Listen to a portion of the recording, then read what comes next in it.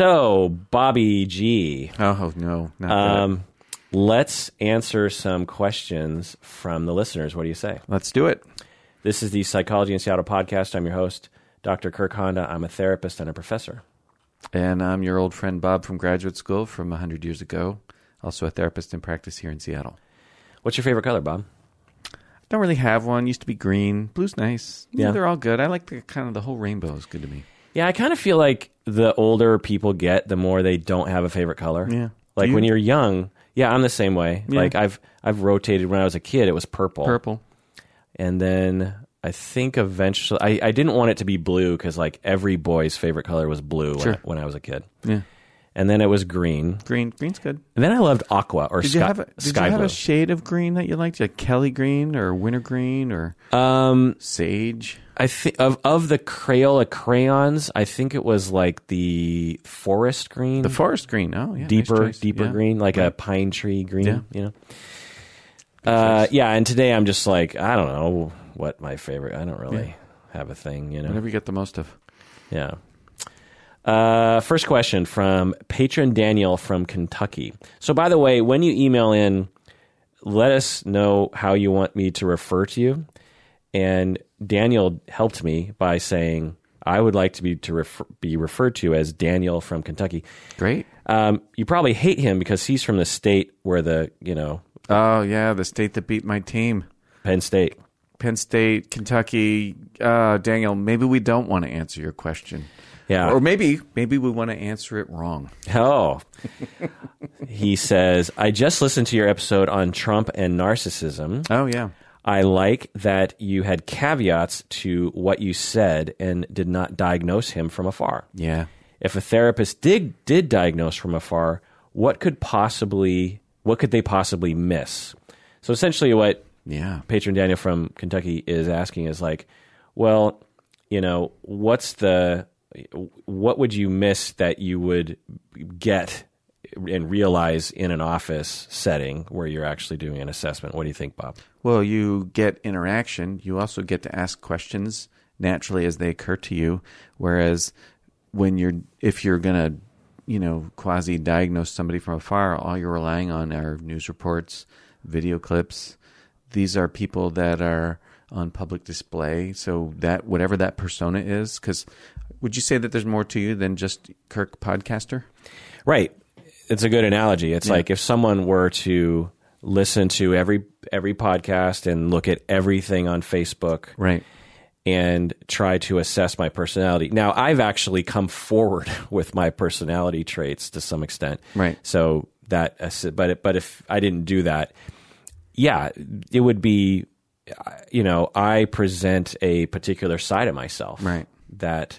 And there are absolutely parts of myself and behavior and reactivity that I would never publicize. Right. Or if I did record, I would edit out because I wouldn't want that to be in the world, right? Right. So Trump, others, they are doing the same thing, right? Yeah. They're in public and they're putting forward what they want people to see and they're hiding what they don't want people to see. Yeah.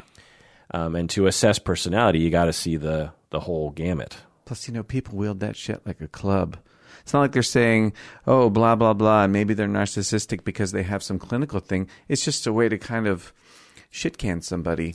Right. And that actually says more about the person doing the diagnosing, if that's the word we want to use, the assessing or whatever, than about the person that they're talking about.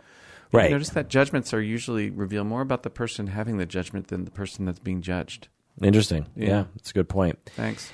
And like you're saying, they use it as a club, as if calling someone narcissistic means that means they're a terrible person. Yeah, right, because that's how they use it. Right. How, we, people. Right. Yeah. And clinicians, because when I did the deep dive on narcissism and Trump, there are clinicians who have gone on record and have even published material publicly stating that Trump has narcissistic personality disorder and is and therefore is a menace. Do you know what I mean? Yeah, right. What? Which makes no sense because having narcissistic personality disorder does not mean you're a menace. Right. Like lots of people with narcissistic personality disorder are never a menace to society. Right. In fact, most aren't. You know? Yeah. So, like Obama could have had narcissistic personality disorder, knows? but we wouldn't know because, we would have to ask people around him. And even then it'd be hard to know. Anyway. And maybe even him. Right. So when you're just looking at what the media presents, that is, problematic and difficult. And whenever I do such exercise, like I recently did an episode with Umberto about Roseanne Barr. Oh yeah. And I tried to look at her personality. And again, I'm just looking at what's in the media right. and what she's chosen to say while she knows a camera is pointing at her. Right. And it's just really hard to tell. The other thing, I think you kind of said this, was that a big part of personality assessment has to do with the interaction. Right. So I need to be able to interact with that person and test them out, so to speak. I need to be able to say, certain things to them, and from their reaction and the back and forth, then I will have a better idea of their personality. Right. The other thing is that I also gauge how I feel when I'm talking to them. Right. Do we use that as a criterion for offering a diagnosis, or is that more like a personal hunch pointer? What was the first part of your question? Do people use their own countertransferential responses to inform their diagnosis? Yeah, I mean, experts in personality disorders do. I mean, because they come from the old school notion, which is sound, that your countertransference is an indication of what's going on with that person subconsciously. And now some of that's ridiculous, right? Because you could just be having a bad day or we project all the time. Project all the time, for sure. Yeah. Or your own vulnerabilities that are completely unrelated to the client are being triggered somehow. Right. But, as you know, when you sit down with a client, different clients feel different. Oh, yeah. Even though for that day you have the same vulnerabilities and the same mood or whatever. Right.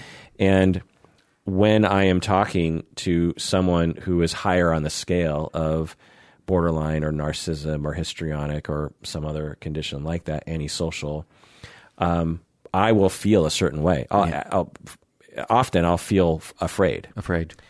Because they're terrified to the point where, and because they were mistreated growing up, they learned that they needed to actually kind of go on the attack subtly, at least. I mean, sometimes overtly aggressive, but they're so afraid for justifiable reasons that as soon as they sit down on my couch, they're already coming from an aggressive stance, and it's very subtle, So, if I just looked at what they're doing, I wouldn't see aggressiveness. I wouldn't hear actual hostile words when I'm talking about these subtle things that they're doing. But there's something deeply threatening that I am feeling about these people, And people lower on the scale, I don't get that from. It's only people who are, above in my scale, like the 50% mark, like above like the 80% mark, maybe. Right. So when I feel that, I use that. Now, I don't just, slam dunk, I feel afraid. Right, gotcha. Therefore blank. Yeah. But it definitely is, in my experience, a strong indication of something. It's a source of information. Right. Absolutely. Right. So, so that's what you would also miss, just watching Trump or Roseanne Barr or O.J. Simpson or anyone, just these people, just watching them on TV. Right. You're not likely to get that countertransference data, so you'd also miss that. Well, if that worked, that's what we would do. Right. And the main thing that I want to get, because I think this is what Daniel is asking, is like when people have personalities, we can say that. When you are with that person day in and day out, you get a full, think about the people around you, everybody out there, listeners. Think about the people closest to you. You see them when they're in a bad mood. You see them when they're in a good mood. You've seen them get upset. You've seen them afraid. You've seen them bothered by other drivers on the road. You've seen them worry about money. You've seen them, you go to Thanksgiving and you're driving away and your spouse starts complaining about other family members or something. You've seen them in that. You've seen them when they've been angry at you. You've seen like a lot of different things about them. Things that they would not like to be public.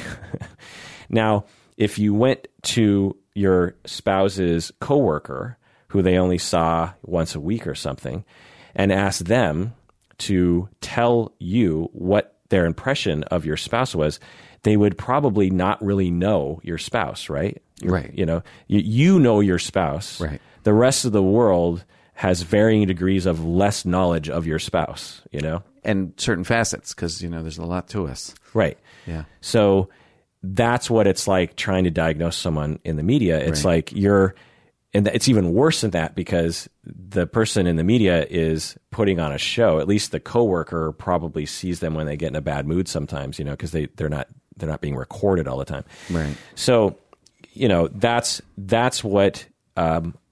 why we do not diagnose from afar. Yeah. Because that's one of the reasons, because it's like it's impossible to have an accurate understanding of what the situation is. For example, with Trump, I would love it. I think when I was, doing a deep dive on the topic, I was just, fantasizing about being able to talk to people close to Trump, his family members today, and really ask them, or his assistants or something, and really just get what happens when Trump is not being watched, what happens when Trump isn't being recorded, what happens when Trump is just hanging out, because I could see it going a lot of different ways. I could see him being super abusive and everyone's afraid, but I could also see him just being a regular nice guy, just like a chill dude. Like it could be like, you just don't know. There's just no way to know. Right. Like with Roseanne Barr, for example, if you just look at the sensational media clips, right, she seems quote unquote crazy. Oh, she seems unhinged. That narrow slice. Right. Mentally ill, quote unquote, is what, she labels herself and what other people label her. Huh. But when you actually look at long form interviews with her, she's just a regular woman that has opinions like anybody else. And she's not unhinged and she's not unbalanced and she's just like everybody else, just if you met her in that context, you'd be like, oh, that woman seems nice and she seems a little funny and she has a lot of opinions about politics. Like, okay, big deal, you know? And anyway, that's what I would say about that. Next thing. So I thought I perused Psychology News. Oh, let's hear it. And I thought I would read this one. This is in the Washington Post. And I'm just going to read excerpts from it. You may have witnessed this scene at work while socializing with friends or over a holiday dinner with extended family. Someone who has very little knowledge in a subject claims to know a lot. That person might even boast about being an expert. This phenomenon has a name, the Dunning-Kruger effect. In their 1999 paper, David Dunning and Justin Kruger put data to what has been known by philosophers since Socrates, who supposedly said something along the lines of, the only true wisdom is knowing you know nothing. Just chiming in here. Have you heard that phrase before? No, not that particular phrase, no. I heard that years ago or something similar, and it's always really stuck with me. I like that notion a lot. It's very guiding to me. Yeah, I hear you. Because all of us, and I think I can have maybe a particular problem with this, of just like I get a little knowledge and it spins out of control into me thinking. Does that ever happen to you? Oh my God. I look back on parts of my life and I'm like, oh, you just should have kept your mouth shut. Like what? You know that word sophomore? 10th grader in high school these days? Sophomore? Sophomore or second the word year sophomore? in college. Yeah, the word. Yeah. Yeah, the word comes from the Greek for wise fool. And I look at those moments and then I call them my sophomoric moments when I knew a little and said a lot. That's funny. It's wise fool. It is. That's hilarious. Kind of makes sense. Second year in college. Yeah. You know something, Yeah. and you profess more. I think we've all done it. Yeah. Maybe you did it then. Maybe you did it some other time. I look back on bits of my life. I might even look back on the last year of my life in 5 years and like, oh, buddy, you should have just kept your mouth shut. Right. Like, this happened to me recently. So my garage, you can see it to your right, Bob. I do. I see it right now. It's an outbuilding to my house, and it's in the backyard. And, I noticed that it was getting kind of damp in the garage. And I put a humidity detector in there, and it was like 90% humid in there, or 90% humidity rating or whatever. And I also, throughout my life, have had a love for physics and chemistry.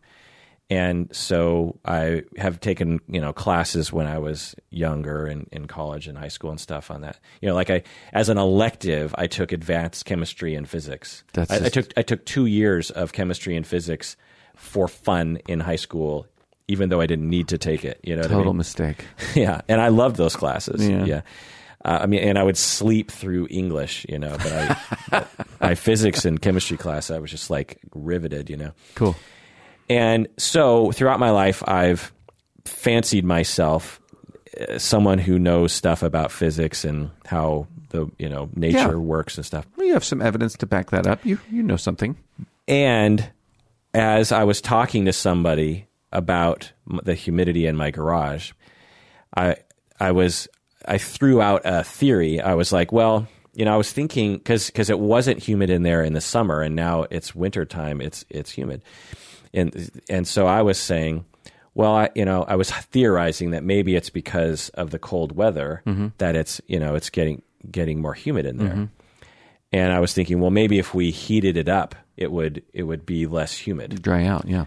And he was like, well, actually, when you heat up air, it can retain more water in the air, and therefore it's going to be less. It's going to be more humid if you heat up the air. Oh, right.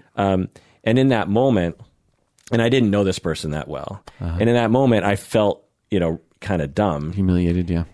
And I was instantly reminded of the Dunning-Kruger effect, which is like, sure. So the more, and I'm sort of at this tipping point now, because as a recreation on YouTube, if I'm just like wanting to entertain myself, I'll watch videos on physics and general relativity and other kinds of complicated quantum physics and these kinds of things. And if it's one thing I've learned is that it's so complicated that, and on Reddit, there's a Reddit subreddit that's like, I can't remember the name of it, but they talk about science a lot. And if it's one thing I've learned is that when you ask an expert a question, like, why is my garage humid? They will have the most complicated but interesting answer to it. And to my mind, if you were to ask me why my garage is humid, I would be like, I would have probably the wrong answer. You know what I mean? Yeah. Because the answer is probably like, there's certain questions like this that they will post on YouTube sometimes, and then they do an experiment, and I'm almost always wrong. Like they're like, so what do you think? If I'm like one was, if you're on a boat and you have a fan pointed at a sail on the boat, do you move? You know what I mean? Like if you have you're on a sailboat and you have a fan on the sailboat and you point the fan at the sail, will you move? The simplest answer is, well, yeah, you will because of wind. But then you think about it a little bit longer and you're like, well, no, because you're actually pulling air, so it'll net, you won't go anywhere. Net zero, yeah. But actually when they run the experiment, you do move forward a little bit. No shit. Because it's not an equal, not all the energy is transferred to the sail, what I mean? Exactly. And so it's more complicated, right? You can't, like the simplest answer is wrong. Right. But a little bit of knowledge, I'm like, well, it wouldn't go anywhere. Sure. But then when you actually do the physics, it's like, well, you got vortexes and other materials and friction. There's all these weird things that happen, and yet it kind of moves forward a little bit. And so it's a combination of a lot of different factors that don't occur to you in the minute, when you know a little bit of information. Right. And so, anyway, yeah, I agree with you. I can identify many times where I've thought I knew something and it was like, well, actually, when you actually look at it, like a little bit of knowledge doesn't really help. No. I thought about this. You sent me these questions over the email before we got together today, and I thought probably a little bit of kindness, because it seems that this Dunning-Kruger effect, it's just describing something that humans do. Right. It's normal, and it might be, embarrassing. It certainly is to me. And at the same time, what are you going to do? Right, totally. But it does sort of explain certain problems in our society, right? We have politicians who know very little about something and claim they know everything about it. Right. And so if it's just conversations about humidity in my garage, it's not a big deal. But it can actually translate into actual events that are harmful to individuals and society. I heard a supervisor once, she called it aggressive certainty. I like that term, and I certainly have caught myself, engaging in what I would call aggressive certainty. And it usually boils down to this very thing, being certain about a thing that actually turns out not to be the case. Yeah. I remember growing up and having, as a younger person, part of my identity was wrapped up in knowing things. Yeah. Even when I was like 6 years old. Uh-huh. I was kind of a thoughtful, like when I ask my family members and aunts and uncles about, or they'll tell me, actually, I won't have to ask them. They'll just say, when you were 4, you would just be like staring at the wall thinking about things. Or I felt like my aunt one time said to me, when you were 3 years old, I would catch you looking at me, and I felt like you were trying to figure me out, which I don't think that's true, but anyway, the point is that I fancied myself, a thoughtful kid. And where was I going with this? Well, we were talking about certainty, aggressive certainty, and the embarrassment that comes with wisdom. Yeah.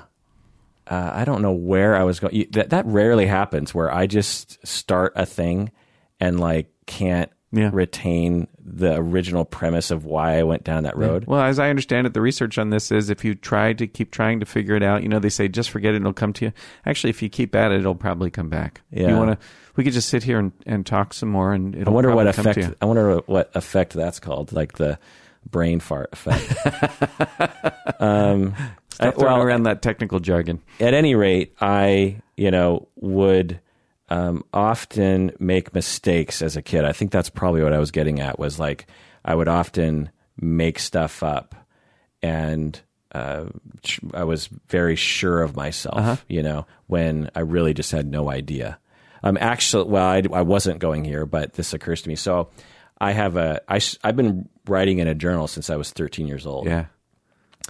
And so I've recently just sort of every like 10 years, I'll just really kind of read it, instead of just sort of skim it, I'll actually read it word for word. And this past week, I've been doing that with my journal, and I've read the years of when I was like 13, 14, 15.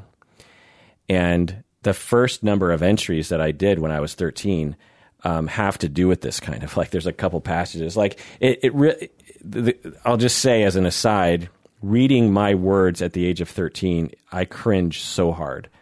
Like, I am clearly insecure and bashing on other people just because I clearly feel insecure. And the things that I'm saying just don't even make any sense. Like one of the things I said was, my friend said that he had $500 in the bank, and he put it in the bank because he wanted to make profit, interest. And so I wrote that. I said, Eric had $500. He said he had $500 in the bank, and because he wanted it in the bank because he could make profit. And I was like, that's so dumb. If I had $500, I would have it in my room so I could at least spend it on something. Which is probably true at 13.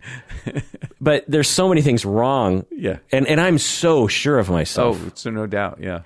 And there's so many things wrong with that statement. One, it does make profit, so to speak, when you put it in a bank account. Two, I think I thought money in a bank account meant you couldn't have access to it. Like it was just gone. Like you have to wait 10 years to get it or something. That's how ignorant I was. I knew a little bit about money, you know what I mean? And but I was so confident in my statement.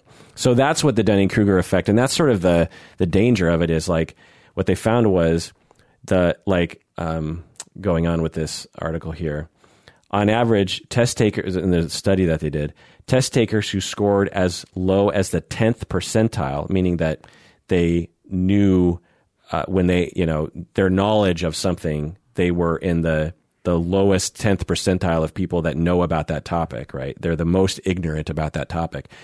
They ranked themselves near the 70th percentile. Oh, wow. 70th. That's amazing. Yeah.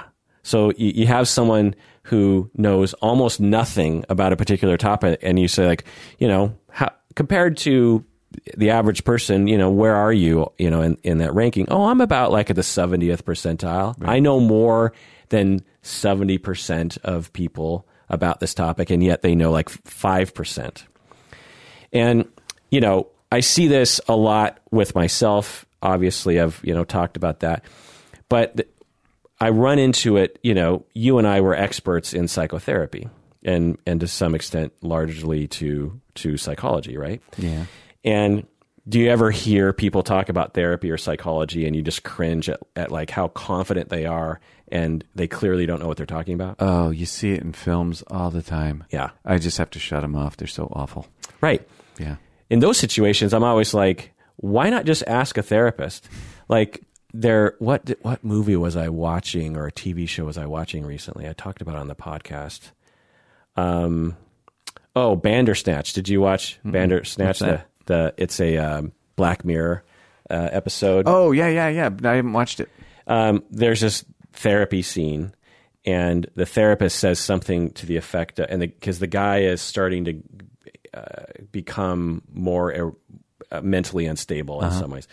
And the therapist says something to the effect of, well, you don't seem to be dissociating, so or something along the lines of, you seem to be dissociating, but you're not fully delusional yet. Oh, right. It's apples and oranges. Right. Yeah. So when I say that statement to you, you immediately say, that's apples and oranges. Yeah. Like that sentence makes no sense. It makes no sense. Yeah. It'd be like, I went to McDonald's and got a Whopper, like to people who know what's up. They're like, that makes no sense. You can't get a Whopper at McDonald's. It just can't be done. But to to a writer and to a director and to an actor and to the vast majority of other people, right. They hear that phrase, you're dissociating, but you're not fully delusional yet. They're like, okay, that sounds right. Well, that sounds like, one's worse than the other. Right. Because the word dissociating sounds like you're dissociating from reality, right. But that's not, it sort of is that, but it actually is a completely different condition. It is. Has nothing to do with psychosis. And so, I hear that all the time. But do you ever hear people talking about, not in movies, but like they're just talking like on the radio or someone at a party or something, that kind of thing? I can't think of anything off the top of my head, but you hear that stuff. Yeah. Yeah, and, I guess it's sort of tangential, but one of the things I've noticed lately when I listen to the news is how much of what's reported as news is just opinion, which is really annoying. Right. Anyways, that's really unrelated. I can't think of a time when... Well, you're an expert on DBT and borderline. Do you ever hear other clinicians talking about DBT and borderline in a way that you're just like, you clearly don't know what you're talking about? I'm sure that has happened many times, but, I don't talk to a lot of other clinicians, so I talk to you. Yeah. And I don't worry about that shit with you. Well, I'm sure I do it sometimes. But I think what your point is do people do that a lot? Yeah. I think they do it all the time. Yeah, and I guess along those lines about me is that since I do, 3 podcasts a week, right. At times I will dip into topics that I'm a lay person. Right. And at times I will think I know what I'm talking about. And of course, listeners will point out when I'm wrong. And there are times when I'm like, oh, yeah, I probably shouldn't have dipped into that so confidently. Right. A lot of times, though, because I've tried to live by that credo of the only true wisdom is knowing that you know nothing. Maybe that's where I was going when I was talking about my childhood, was that early in life, we'll say this is what I was headed towards. Early in life, I had a pretty, because of the way I operated, I was pretty aware of this notion of, there are people that know a lot about things and there are people that know a little about things and think they know a lot about things. And I would continually bump up against this reality that wow, life is complicated, subjects are complicated. And so I liked having this credo of just I really just, and I sometimes I'll say this in the podcast now, I'll just be like, literally everything I've said on the podcast could be wrong. Yeah. And in 100 years, they could listen to my words and they could be like, pretty much everything Kirk said was wrong in some way. Right. And I know that, it's just they might at some point, particularly when it comes to the brain, in 500 years, imagine what they know about the brain. Yeah. And they will listen to what I'm saying, even though some of it might be the consensus, and they'll just be like, wow, boy, was that wrong. Right. That they really just did not know what they were talking about. Right. And I've accepted that. It's just especially when it comes to psychology, because, right. I doubt we're going to find out that general relativity is wrong, or that, gravity doesn't really exist or something. There's certain things that, we could sort of measure and say, in all likelihood, this is going to stand the test of time, right. because it's been measured and confirmed so many times. But when it comes to psychological concepts, it's just there's no way to confirm a lot of these things. So anyway. Even in medicine, I heard this guy on NPR giving a talk once, and he said, he was a doctor, he's a physician, and he says, half of what I'm saying to you that I'm telling you is the truth, in 10 years will be wrong. Yeah. Just because the nature of learning and understanding is that fast. And medicine has, to a lesser degree, but a similar problem to psychology, in that you have problems with funding of research and design of research, because there was a time when the consensus was that carbs were bad, right? And there was another time when consensus was fat was bad, right. And the data seemed to show that. Eggs were bad. Yeah, there were data that suggested that pointed in that direction, but biology and the system of the human body is so complex that they have more recently found out that, well, kind of, but not really. Yeah. It kind of depends. It depends on this. It depends on that. And our sweeping generalizations that we made 20 years ago, the consensus, or at least what we were telling the media, or what the media reported, I don't really know which one was wrong, was not right. So yeah, I will listen to. I love listening to podcasts, and when I thought about the Dunning-Kruger effect, I thought of Invisibilia. You don't listen to podcasts. I used to listen to Invisibilia, though. Oh, okay. Yeah. Did you hear the episode where they talked about cognitive therapy and Freudian therapy? I don't recall it. It was an earlier episode, and I can't remember the exact premise, but they were talking about CBT and Freudian, psychotherapy and all this stuff, and everything they were doing in that episode was wrong. And while I was listening to it, I was like, "What is happening?" And it was an hour and a half of just pure. Maybe half of it was fine, but the main points I remember just being completely off. Oh, that's disturbing. I could see a clinician believing those things, but I was like, that is not the consensus, and it's not supported by evidence. And the way that they were framing everything about the therapies was just like I can't remember exactly, but I think what it was one of the major points they were making was that cognitive therapy is like the one and only therapy that works or something like that. Yeah. And it was like, I could see a, gaggle of therapists, researchers saying such a thing. But it's like, it was wrong. It's just wrong. Oh, it's just wrong. Yeah. Anyway, let's take a break. When we get back, let's continue this conversation. What do you say, Bob? Sounds good.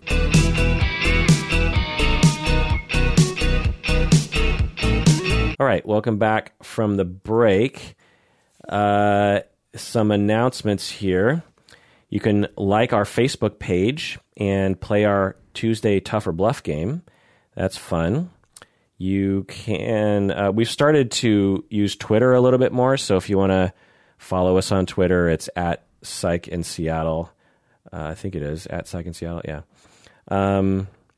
And we recently did a survey that we sent out to everybody, and I've made some adjustments to the podcast because of this. We've talked about it before, but in case you missed it, one of a major gestalt from the survey was that people like the podcast the way that it is, and they don't really want it to change much. But one thing they actually wanted was to have you on the podcast more, Bob. Well, here I am. So we're going to make that adjustment. Sounds good. You and I would have kind of a sporadic schedule. Yeah, I think monthly back in the day. And then sometimes we'd go for a few months. Or not at all. Without you being on the podcast. But right. I want to make it more of a regular thing. Yeah, me too. And another adjustment was, and I don't know why it didn't occur to me, but like there was a minority of people who were like, why are you doing episodes where you just talk about like a movie? You just like you just review a movie. You know what I mean? Because there are some episodes where we analyze the movie psychologically, and people like that. But there are other episodes like the Ready Player One, for example. There was a lot of hype when that movie came out, which is kind of weird when you look back. Did you read it? No, but Umberto did. Great book. Oh, really? Really fun. Yeah, I think Umberto liked the book too. And so I'm surprised you would love it. 80s. It's 80s nostalgia. I don't have time to read that kind of stuff. What? Yeah, maybe audiobook, while I'm doing chores, that kind of thing. Yeah, that film wasn't that good. Both times I saw it, I didn't like it. Oh, really? Why'd you see it twice? Because I do that. I just see everything multiple times. Oh, really? Yeah. Well, there's a lot of things to take in. Well, so the first time I saw that movie, now we're just reviewing a movie again. Here we go. But anyway, the point is that on the survey, many people were like, yeah, it's fine when you talk about movies. But some people are like, I hate it when you talk about movies. Like, one, I don't watch. Some people are like, I don't watch movies. Yeah. So two, like, why are you talking about movies? This is a psychology podcast. Right. And when I was reading that, I was like, yeah, that's true. Like, I think it was just basically like self-indulgent. Like, I just wanted to nerd out with my friends about a movie that I was interested in talking about. Right. And I decided to record it and post it, as an episode, but it doesn't really make a lot of sense, It's not germane to your theme. Yeah. So I'm making that adjustment. I'm not going to do that anymore. I mean, we might occasionally talk about movies and whatnot, but it won't be like an entire episode or something dedicated to that topic, which honestly is kind of liberating to me on some level, because those episodes are kind of hard to prep for, because I feel like I have to do all this research on the movie and everything. And sometimes I just want to just kind of talk about it. But anyway. Win-win. So, and there were other adjustments too that, I've made on the podcast. The other thing is that we're working on trying to figure out a way so that the listeners can have access to all the episodes and have an easily searchable situation that's very elegant and streamlined, which doesn't really exist in the podcast world technology right now. It's amazing that that's true. It is amazing, yeah. I mean, it might exist and we just haven't. There's this one option we're looking into that might actually work. But anyway, so just know that because there were a number of people who were just like, I'm having trouble accessing or searching or, and sometimes da-da-da. Well, the website now, right? You've cataloged and indexed to some degree? Right. So the website is one, but, even that isn't perfect, So there are other You're just telling us we're fucked. That's the message here. I mean, I think in 20 years or even maybe 5 years or maybe even 2 years, some marketer will come along and say, oh, there's an untapped market here. It's sort of like when YouTube came online. So we're old enough to remember when YouTube didn't exist. There was a time when the internet, you had videos, but there was no one. Remember Reel networks? Yeah, I do. So they came out as an early player in video and streaming. But there was a sort of weird period of time where there were, different formats, and sometimes they'd work and sometimes they wouldn't, and they loaded funny, and there was no one place where you would have videos. And then YouTube came along, and then YouTube originally, when it first came out, it was for blogging, essentially. It was YouTube. It was like you just point a camera at yourself and you just, you do things, and and maybe people will watch it. It was sort of like a personal blog site. It wasn't for posting NFL clips or anything like that, And so in the beginning it was very janky and no one was really watching it. And I remember everyone we're so narcissistic, like you're going to post, yourself like going to the store, like who wants to watch that kind of stuff? I have to agree. I don't want to watch that. Yeah. But boy, I love YouTube for like household projects. Like I learned how to sweat pipe by watching YouTube videos. Awesome. Right. So eventually, and there were lots of other sites too. There was Live Leak, and there was Vimeo. Do they still exist? Yeah. And there was a lot of other sites that were YouTube was just one of them. Yeah. And whatever YouTube did, or society working with YouTube, eventually YouTube, became what it is today. And now it's very convenient. Right. There's just a lot of things that Amazon.com, for example, when it first came out, it was just a place where you would get books. And it was, it's like a convenient way to buy a book. Yeah. And then it eventually became, extremely convenient for, one-day delivery or same-day delivery of things. Like, it's crazy. I know. I use it for Amazon Fresh, for groceries. Yeah. Because there's just, it's just such a pain to drive to the store and blah, blah, blah. They bring you groceries? Uh-huh. And like anything from the grocery store, like toilet paper or, how's the produce? Great. Yeah. Yeah. I mean, it's from this, my impression is they pack up the bag, and within like a half an hour, it's in a car being delivered to your house. It's not like a big truck comes by. Okay. It's like a bunch of Uber drivers, picking it up and delivering it. Does the food come from Whole Foods? Because they own Whole Foods, right? Right. I don't know where the food comes from, but I'm sure it has something to do with that. Would your listeners like us to go back to talking about movies? Yeah. The point is that we obviously have a need for a podcast solution that doesn't exist right now. In the same way that we needed a solution for online videos, right, and we needed a solution for home delivery of things. And it took a while it's not like the demand didn't exist before, right, and it wasn't, and it also isn't like the capability didn't exist before. Long before YouTube became what it was, there was the capability to making YouTube. Long before Amazon became what it is today, there was the capability. Amazon didn't really come into its own until like 10 years ago, but it could have come into its own 20 years ago if it wanted to. Mail order is not new. Right. Sears. But 2-day delivery. That. Like, I ordered a rug online from a rug outlet, and it took like 2 months. Right. And that was the way it was before. Right. Remember, it was like 4 to 8 weeks, right, whatever. It was always like, yeah, by the time you got it, you forgot you ordered it. Oh, yeah. We just bought a couch from some store or whatever, and it took a month. Yeah. Yeah. Which, is normal. Yeah. Amazon is abnormal. It is abnormal. But, anyway, the point is that hopefully one day a podcast solution will come along that will solve all of our problems. Anyway. So that was 10 minutes on that ridiculous topic. But Psychology Today, 2 Types of Psychopath is the title of this article. Uh-huh. And here are the quotes. From the responses that they collated, so this is midway through the article where they're talking about a research study. The researchers found that successful psychopaths matched unsuccessful ones in all respects but one, conscientiousness. So it seems that the key difference between unsuccessful and successful psychopaths is that the former behave impulsively and irresponsibly, whereas the latter are able to inhibit or at least restrain destructive tendencies and build on their achievements. What do you think about that, Bob? How do we define successful?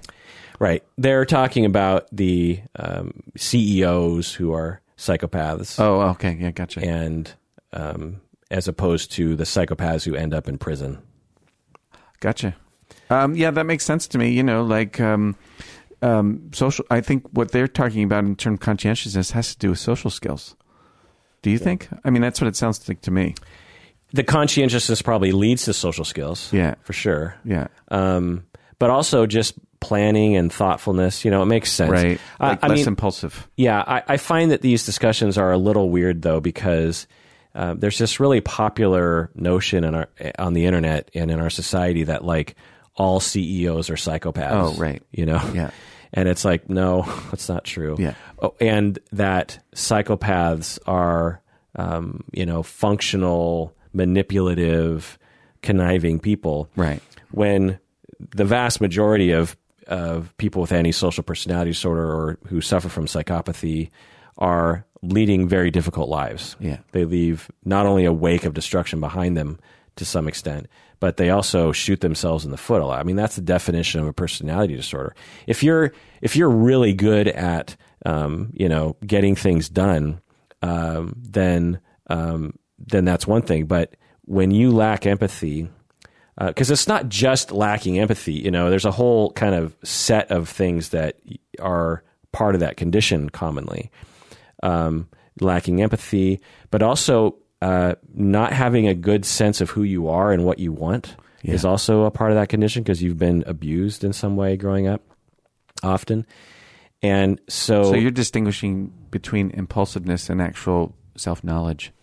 They ain't the same. Right, right. And in order to achieve things and stay out of trouble and be happy, you kind of have to have a sense of self and you have to, anyway.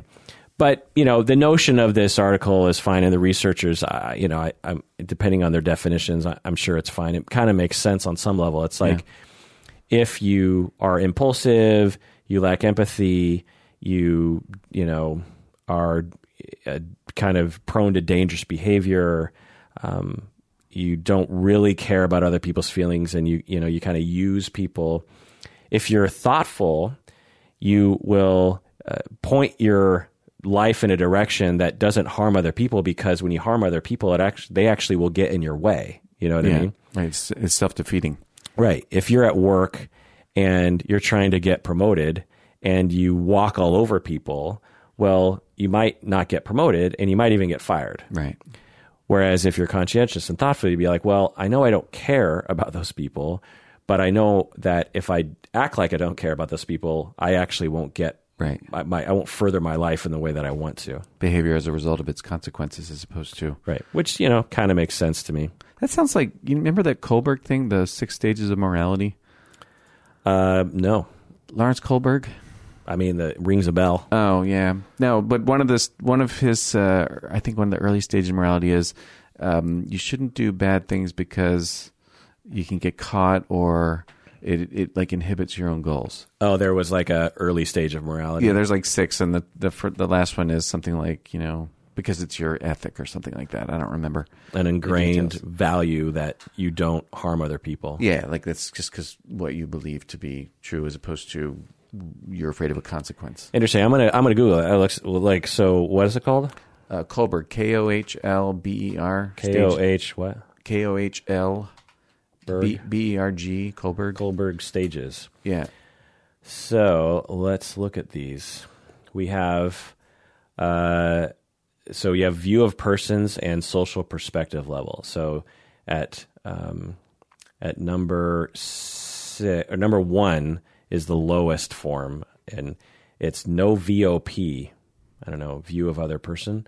Only self and norm are recognized. Blind egoism. That's not a very helpful description. Somebody doing a shorthand. Let's see here. I'll have to just go to the Wikipedia. Lawrence Kohlberg, Stages of Moral Development. Okay. So, stage 1, punishment and obedience orientation. It's okay to do it if you don't get caught. Right. It depends on who he knows on the police force. Well, I don't know what that means, but anyway. So you only follow rules. You're only nice to other people because you are trying to avoid punishment. Right. But if you're not going to get punished, then it's okay to steal. It's okay to hurt other people's feelings. Stage 2, instrumental relativist orientation, which if it feels good, do it. Huh. That's interesting. If it feels good, do it. So that's a higher moral stage than just trying to avoid punishment. If it feels good, do it. That's kind of interesting. It sort of implies that we have a good feeling when we're not mean to other people, I guess. I don't know. Oh, yeah, I think that's right. I think that's what it implies. Yeah. Stage 3 is good boy, nice girl, do it for me. Oh, so you're doing good, you're following the rules to please another person, even when they're not around and even when you could get away with it. Right. So it's not about avoiding punishment. It's about pleasing somebody else. Right. Yeah, got it. And you'll see, a certain stage of kids, they'll do that. Stage 4, law and order orientation. So do your duty.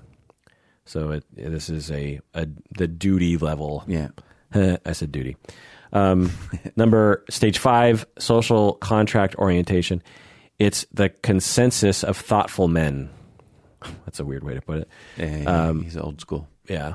It's the consensus of thoughtful men. So we have, as a society, decided that that charity is worthy and following the rules is a worthy thing. Yeah. We've all decided that this is what we're going to do, even if it isn't related to duty or the law or something like that. It's just like what we have decided. Right. The social contract. And the final stage 6, universal ethical principles. And they have here, what if everybody did that? Is the the synopsis of this one. Well, what if everyone did that? I don't know. That's kind of a funny way to put it, right? It is a funny way to put it. Yeah. Because I would just say it's like a higher purpose. I mean, not like religious per se, but like values driven. Yeah, just like this is the way that. Well, I guess that's kind of encapsulated in the statement. What if everybody did that? But I don't know. It's kind of a funny way to put it. It is funny. Interesting. Well, I learned something, Bob. That's pretty cool. Boy, I feel more confused about Kohlberg now. Well, so the Dunning-Kruger effect. Oh, shit. That was probably like exactly what just happened. Oh, God. How embarrassing. When you actually look at it, it's like, wow, that's actually a lot more complicated than what it seemed like at first. I mean, you basically had it right, but anyway. Another topic like this actually is the Oedipus complex. Oh, yeah. So, like, before I was a therapist, I didn't know anything about the Oedipus. Or actually, I think I remember kind of studying it in high school randomly. But when I first started studying it in graduate school, which we were barely exposed to psychoanalytic theory, I remember thinking, oh, that's ridiculous. Oedipus, Freud's dumb, because the notion of like, oh, a young boy wants to kill his dad and have sex with his mom. I mean, come on, this is stupid. Uh-huh. Well, then when I started actually studying psychodynamic theory more in depth and studying contemporary discourse and texts around that concept, I learned that the Oedipus complex is actually much more complicated than what I thought it was. Sure. And so for many years, I would walk around and say, oh, Oedipus complex is this, and that's why it's so stupid. Today, there are people, in recent years, recent decades, very smart people who will use that as a conceptualization of personality and behavior that is actually quite compelling. Yeah. And I forget how it was compelling. I couldn't reproduce it for you now. But I remember hearing I had a colleague who was really into that concept. And when she started to talk about it, I was snickering on the inside. I was like, really? The Oedipus complex? Like, you're really going to use that, like, seriously? You went all Dunning-Kruger on her. Yeah. And then she started to, but that was just in my mind. Sure, I was just silently judging her. Oh, sure. And then she started to describe it, and I was like, whoa. So that's what people are using the Oedipus complex for now? Or maybe that's what they've always used it for? I don't even know. Like, man, did I have a little bit of knowledge that made me feel like I knew the whole thing? Right. And then it occurred to me, like, well, of course, because Freud wasn't an idiot and his colleagues weren't idiots. You know, there's a reason why it made sense to them. It's because it has some truth to it. You know, it's not like they were just purposely coming up with ridiculous concepts. No, but have you ever read that play, Oedipus Rex? Yeah. Yeah. That's literal. Right. Right? That's literal. And if you... and accidental, by the way. Right. Right. So it's... Spoiler alert. He has sex with his mom. Before they use the term cougar. No, but that's just a literal way to talk about something. And at least... Or a metaphorical way. Sorry, that's right. That's what I really mean. It's just a metaphor. Yeah. Yeah. Right. And when you are in graduate school, you'll get exposed to some people who have a bone to pick with certain theories, and they will, you know, straw man them. Last one here, Psychology Today. Do you have sex with your eyes closed? It's actually kind of an interesting article, the whole article, because they actually, I mean, some of it's a lot of fluff, like, you know, I don't know, just uninteresting connections that they're making, but they actually interviewed a lot of people about whether or not they have their eyes closed during sex or not, and whether they keep the lights on or not, and this kind of thing. And I thought it was kind of at first I was like, well, that's kind of clickbait, you know. In fact, on Psychology Today, it's like the most popular article they've ever written, you know, like the most popular most clicked on article. Really? Yeah, or at least in recent times, just because it said like popular articles. This was the one that, you know, and I clicked on it. Oh, yeah. And at first I thought this is kind of clickbait. But then I started thinking about it. It's like, that is kind of interesting because it's not something that people talk about very often, but everyone has an experience with it. Sure. You know, everyone has an experience with lights on, lights off, dim, random, eyes open, eyes closed, eyes open sometimes, eyes closed sometimes. You know, it's a very interesting thing because it's interesting that most of what we do, we keep our eyes open. Mostly. Right? When we're talking, when we're walking, when we're cooking, when we're exercising. Like, you don't close your eyes when you're exercising, but you could. If you're doing calisthenics or something, or push-ups. Or like, you don't have to have your eyes open, but you do, even though you're not looking at anything. Not particular. Sex, you could keep your eyes open the whole time, but a lot of people close their eyes. Yeah. And you know, I started thinking about it, and I was like, well, you know, why? Right? Because on some level, for people, you would want to see what's happening because you like what's happening and you want to see it. Right. There's visual stimulus. But on the other hand, your vision might cloud you and distract you from the physical sensations that are happening. Yeah. Also, it's easier to think about other things when your eyes are closed. Right. Right. Which isn't a bad thing, but, you know, could be a bad thing. Well, sometimes people use fantasy to enhance their sexual experience. I could see where I might close my eyes to immerse in a fantasy if that's what I wanted to do. Right. But do you ever take a class and in order to listen well, you just shut your eyes? No, do you? Oh, occasionally, yeah. Really? Like, I just shut my eyes so that I can just, somehow that's a cue for concentration to me or something. I don't know if it has anything to do with blocking my eyesight, because when you think about it, closing your eyes, you don't stop seeing. You just see black or dark or whatever. You don't see nothing. Yeah. We associate it with nothing. Yeah. Yeah. Well, geez, when you say that, it like branches. I mean, side note, does the teacher see you with your eyes closed? Yeah, probably. Because as a teacher, I mean, you're a teacher too. Like, that could be distressing. Is like, is he asleep? Yeah. I mean, you just mimicked how, or you just, you know, represented how you did it. Like, one look, it just looked like your eyes were closed. Right. The other look, it looked like you were concentrating with your eyes closed. Right. So if you care about the ego of your teachers, you'll probably do the second one. Big class. Don't sit in the front. Because, as a teacher, I occasionally will have a student like nodding off. Oh, sure. It's pretty rare these days. It happened to me much more in my earlier days. That happens to me in my teaching skills sometimes, and I see somebody nodding off, I'm like, pretty tired. Yeah, you want to get up and stretch? Should you say that? Here? Oh, yeah. Yeah. Yeah, because I want to invite somebody back into the discussion. And are you annoyed though? Nah. You're totally cool. Yeah, drowsiness, Wow. and I'm not always the most interesting cat in the room, so. Totally. Yeah. Well, when it happens to me, I get kind of twisted up about it. Yeah. Because I guess I don't have that option. Like if I had a behavioral option, a protocol, like what, maybe I'll start doing what you're doing. Yeah.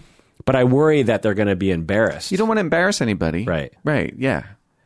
So yeah. There's a way. Man, I remember this was probably 10, 15 years ago. I had one student who was basically asleep the entire class, every class. Wow. Yeah.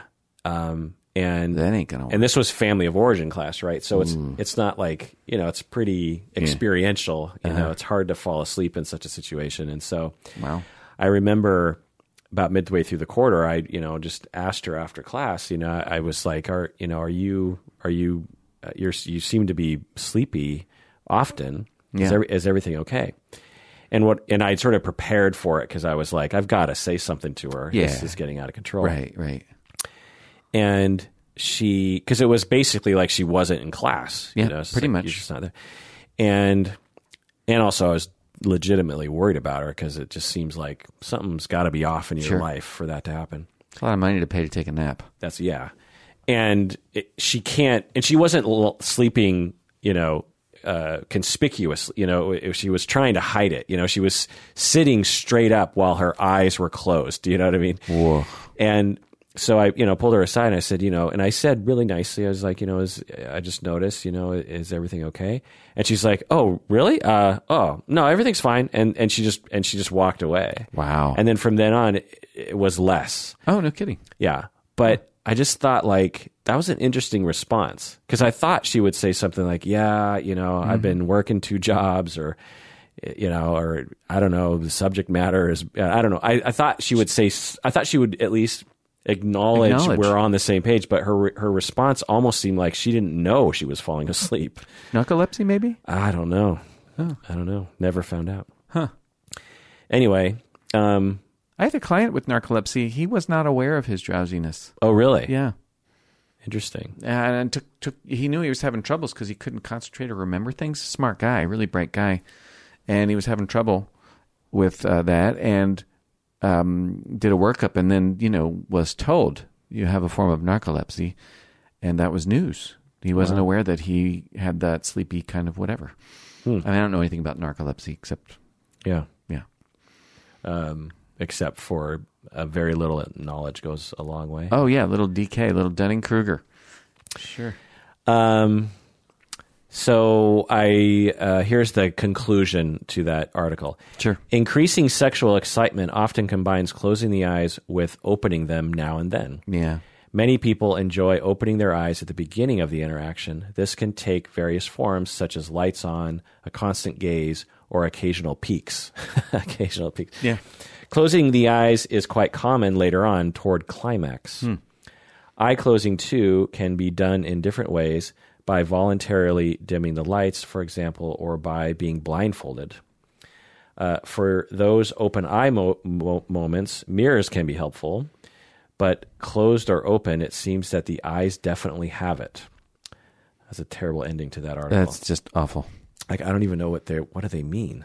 It just doesn't even make any sense. It doesn't make any sense. It's just a little cleverism. God, I read something like this recently too, and it had something like that, and I was just like, you probably really thought okay, this is clever, but it's it's not. Man. It's like, it's not just, why? You don't, you could have, there's all these other ways you can wrap up an article. Right. You could be like, food for thought. Yeah. Or, what do you do? Right. Or leave comments or, But closed or open, it seems that the eyes definitely have it. Yeah, it's just awful. That's the Dunning-Kruger moment. That person's going to look back in 5 years and groan. I hope so. Rightfully so. Pretty bad. They'll be behind the curve. We've groaned already. Or maybe they're like a super expert and that's like a genius thing and we just don't get it. I don't know. Well, what do we think? Yeah. You and me. Eyes open, closed? Eyes open. Really? Yeah. Like the whole time.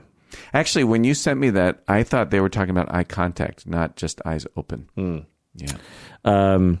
So the whole time? No, nobody does anything the whole time. Oh, okay. Yeah. So so are you peeking or are you like, okay, I'm gazing, I'm taking it in? Yeah. You're taking it in. The second one. I mean, I close my eyes too sometimes, but yeah, the eyes have it. Just like the eyes have. Do you do eye contact as well? Yeah, I like eye contact. Okay. Yeah. Yeah. Yeah. Is it a bonding and a sexual thing? Yeah. Yeah. I can imagine that. Makes me feel close. Yeah, I can imagine being very bonding. Yeah. And obviously sensual or a turn on to look at things. Yeah. Plus, she has really lovely eyes, so. Oh, okay. I dig it. That's nice. She listens to she's a patron of the podcast. Oh, my goodness. Oh, we've talked about it. How's she going to feel about that one? Is this a patron-only episode? No. Oh, well. How's she going to feel about that one being on the internet? I don't know. I hope okay. I think okay, because I'm not just my eyes, you know? Yeah. Yeah. Yeah. Yeah, I think it's okay. Yeah. And you're married, so it's all legit. That's right. That's right. Street legal. That's right. Yeah, let us know what you do out there. Do you keep your eyes open? Do you not? Do you peek? Do you have are you lights on? Like bright lights? No, candles is nice. Oh. Yeah. Really? Like every time candles? Frequently, yeah. Wow. Well, you go all out. Well, you know. So that's kind of dim. Yeah. It's like how many candles? Oh, maybe a half dozen. Are they scented? I can't do scented candles in general. They just give me a headache. Oh, really? So unscented. Unscented, just a little dim candlelight. Little dim. Yep. Okay. Tea lights. Interesting. Oh, tea lights. Yeah. Interesting. There's a little. Yeah. For some reason, I had this. We have a box of them. Oh, okay. I didn't know this. I don't know where they came from. I just found a box of them. Like, oh, yeah. Yeah, I feel like that's one of those things that exists in the bottom of a lot of drawers like that, you know? Same with the bakeware at my house. The what? The baking stuff, like the baking pans and stuff like that. Then there's also tea lights. Yeah, like one of those pans that is designed to make like cupcakes or something, like, and has never been used by your household ever. Right. You know? Yeah. Yeah, there's a lot of things like that. Or that basting pan that has the great... I forgot we had one of those till recently. Is that a basting pan? Or a basting sheet? Roast pan, something? Yeah. Yeah. Where it allows for drippage down. Yeah. I was going to buy one, and then Colleen's like, don't we have one of those? I was making a Chinese barbecue pork. Oh, so good. Oh, really? Yeah, and you need a pan to, for drippings and so forth. Huh. And she's like, we have one, don't we? We do. So what makes it Chinese barbecue pork exactly? I don't know. The recipe was, they call it that, char siu. You ever heard of that? Char siu? Yeah. Yeah. Where do you buy a strip of pork like that? Oh, Central Market. Central Market is the best meat. Oh, okay. Yeah. That's a great You ever store. go there? I do. It's one of the closer Yeah. You're lucky that way. Yeah, to me. After podcasting, I usually go there. Oh, really? Yeah, I like the salad bar, the pizza. Yeah. They got great cheeses and they do. and croissants and Meats stuff. and cheeses. But oh my God, I have to tell you something about that store. So it was the day before Christmas Eve, I think, and which was a Sunday. Mm-hmm. Yeah, that's right. So it was already a busy day at the grocery store. I go there all the time, right? But I went in there, and it's crowded. There's a lot of like carts that are getting kind of jammed up in certain areas. But I was getting around, right? And I have a system where if it gets a little hairy, I just leave my cart in an unobtrusive place like the aspirin aisle or something. Right. And then I just run around the store grabbing stuff and coming back to my cart, you know. Right. And so I was, doing that, and I got all my stuff, because we host for Christmas Eve at my house. Oh, I didn't know that. Yeah. Yeah. And so I it took a while, but I got everything going. And then it's time to go get in line to check out. And the lines for buying were, okay, so, it's a typical grocery store layout where you have all the cashiers and then you have the aisles going perpendicular, Yeah. So the lines to the cashier they started at the cashier and went all the way down the entire aisle. Oh, wow. And then they bent around. And so these aisles, they're not like Fred Meyer or Safeway or, Kroger aisles. These are like double long aisles. Yeah. Like Central Market has very long aisles. Very long. So we're talking like from one end of the grocery store all the way to the back of the grocery store. And then each line was around a corner. Wow. So I get in line and I'm looking at this and I get eye contact with other people because my mouth is agape and like other people are looking at me like, yeah, this is insane right now. And so I just put everything back and went home. Oh, no kidding. Because I was like, because you know when you get in a grocery store line and you're like 5 back, and everyone has a full cart. Oh yeah, you settle in. Oh yeah, you're going to be there about 15 minutes. Yeah, you're like, okay, this is going to be a while. Yeah, because grocery store, checking out, it's one of those things. It takes a while. You got to ring everything up and bag everything. Keep up big orders, a little chit chat. Yeah.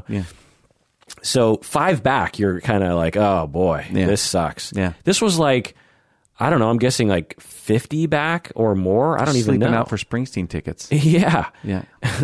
So I was like, I could be here for 3 hours in this line. Or an hour or some. I don't know. Yeah. And so I just put everything back and went home. Did you go back later? Yeah. What did I do? Oh, so then I went on Christmas Eve morning. Yeah. And it was empty. Nice. So how does that make sense? I don't know. I mean, maybe everyone's like, well, you got to get the jump on it. The other thing is like Sunday is a day off, so everyone goes shopping. A lot of people worked on Monday, I think. Right. Yeah. So maybe that was it. But maybe, yeah. But I was like, well, that's weird. Like, why would it be like the biggest packed situation I've ever seen 2 days before Christmas, but then Christmas Eve itself is actually empty. Like I was like, oh, I won that gambit. Nicely done. Flexible thinking. Well, I hate waiting in lines. Yeah. Did you know that about me? No, I didn't know that. Yeah. I'm very impatient. Like one of the things that makes it much easier for me now is that I have podcasts I can listen to while I'm in the line, But even that, like it's not something that I like to do. Like the other day I was trying to get out of downtown coming home driving. Oh yeah. And the route that I should take, there was kind of a jam up where, do you know when you're trying to get on 99 North from the old Antioch building? Yeah. That can get kind of real congested. Oh, yeah. That's where you can be at a red light, green light, red light, green light. You just cycles nothing happens. No one's moving. Yeah. And regardless of that, that was still the right way to go. Right. Because it was going to take a while to get home regardless. But I couldn't take that. So I went up 15th. I went up the Ballard Bridge area. Right. And because even though it took me longer, that route, it was like, well, I'm not just sitting there. I'm moving. Yeah, I'm moving. Yep. It feels better. You're not like that? Oh, well, nobody likes waiting in line, but I'm actually, yeah, sometimes I get really impatient. The bank I go to is the U.S. Bank on North Gateway, and I don't know what people do, but they have therapy at the window because these transactions take forever, right? So I could be the first person in line and be waiting 15 minutes because people are doing, I don't even know what they do. I mean, 15 minutes? Yeah. Maybe it's wiring money or maybe it's getting them to print a check. I don't know what people do. I just go and I make deposits, right? That's all I do, right? So why do you physically make deposits? Don't you have a way of doing it without having to do that? Well, now I do, Oh. except then they're going to start charging me for for electronic deposits. Oh, really? When you do pictures? Yeah, pictures. Because I have Bank of America, and they've had that functionality for free for a long time. Well, U.S. Bank. Well, U.S. Bank, how much do they charge you for it? Is it just like a monthly fee or something? No, it's per transaction, but I don't actually know what the charge is. I think it's like $2. $2? Yeah, it was just crazy. Oh, my God. Yeah.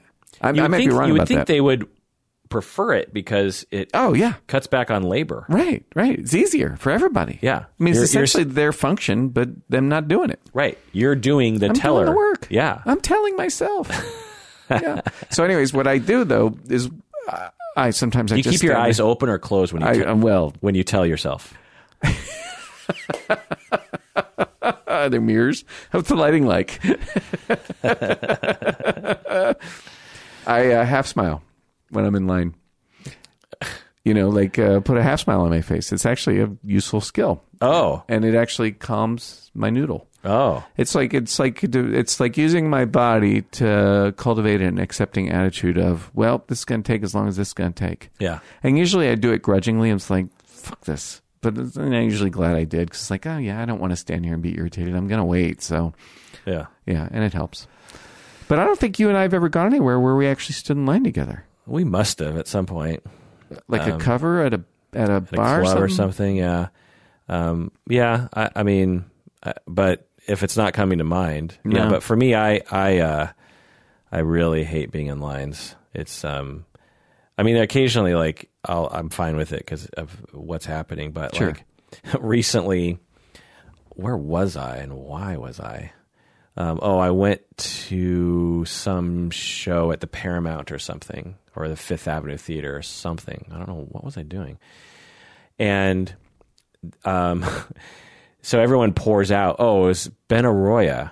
Why was that Ben Arroyo? Oh, when I saw Neil Gaiman. Do you know Neil Gaiman, the author? Yeah. I saw him talk.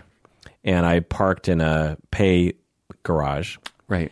And it's the one that everyone parks at when they go to Ben Arroyo. Right. And so we arrive and it's late at night, it's kind of cold. And I arrive at the garage, and there's already a line because you have to pay your ticket before you go to your car. Right. And so there's this long line of people, all Neil Gaiman people. And so I'm standing in line, and it took a long time, which was, I thought, kind of weird because, like, how long does it take to stick a ticket in? And, I was like, this machine must be real slow. Yeah. So it was a long time. It was pretty annoying, and I didn't have my podcast earbuds with me, so I couldn't. So I couldn't even do that. Just you and your thoughts, huh? So just staring at the night Seattle sky, and then we get to about 2 back from the front, and someone had sort of skipped the line, gone to their car, and we can see them driving out, and they're paying at the the gate to get out, and it's like, you didn't need to prepay. Oh, wow, what a drag! And at that point, so I'm like, oh. So I could just go to my car. But at that point, I've waited in this line. You get into dissonance. I don't care if it takes longer. I'm getting to that machine. Because that's what I waited for. And I did. Nice. And then, so I, go to my car, and then, I drive. I'm about to get to the gate, and I have this prepaid ticket, but the car in front of me didn't. And they were having all sorts of problems with the machine. And there was only one gate. So I couldn't go around, and I couldn't back up because there's cars behind me. So now I'm like, oh man. So I'm like stuck behind this person, and they can't get out. They can't get out. They can't back up. Right. They can't just drive through the gate. Yeah, gridlocked. So everyone's just like, what do we do? Right. And somehow they had to call somebody because there's a phone number there or something, an attendant or something, and then finally they figured out and they got out. But how long are you waiting? I think altogether it was probably 45 minutes or an hour or something. The whole thing, That's a drag. Yeah. First world problems. Well, that does it for that rambly episode in which Bob and I rambled about. What other kind of problems are you going to have in first world? Yeah. Yeah, you got to complain about something. Well, Yeah. I mean, it's our American right. You deserve it.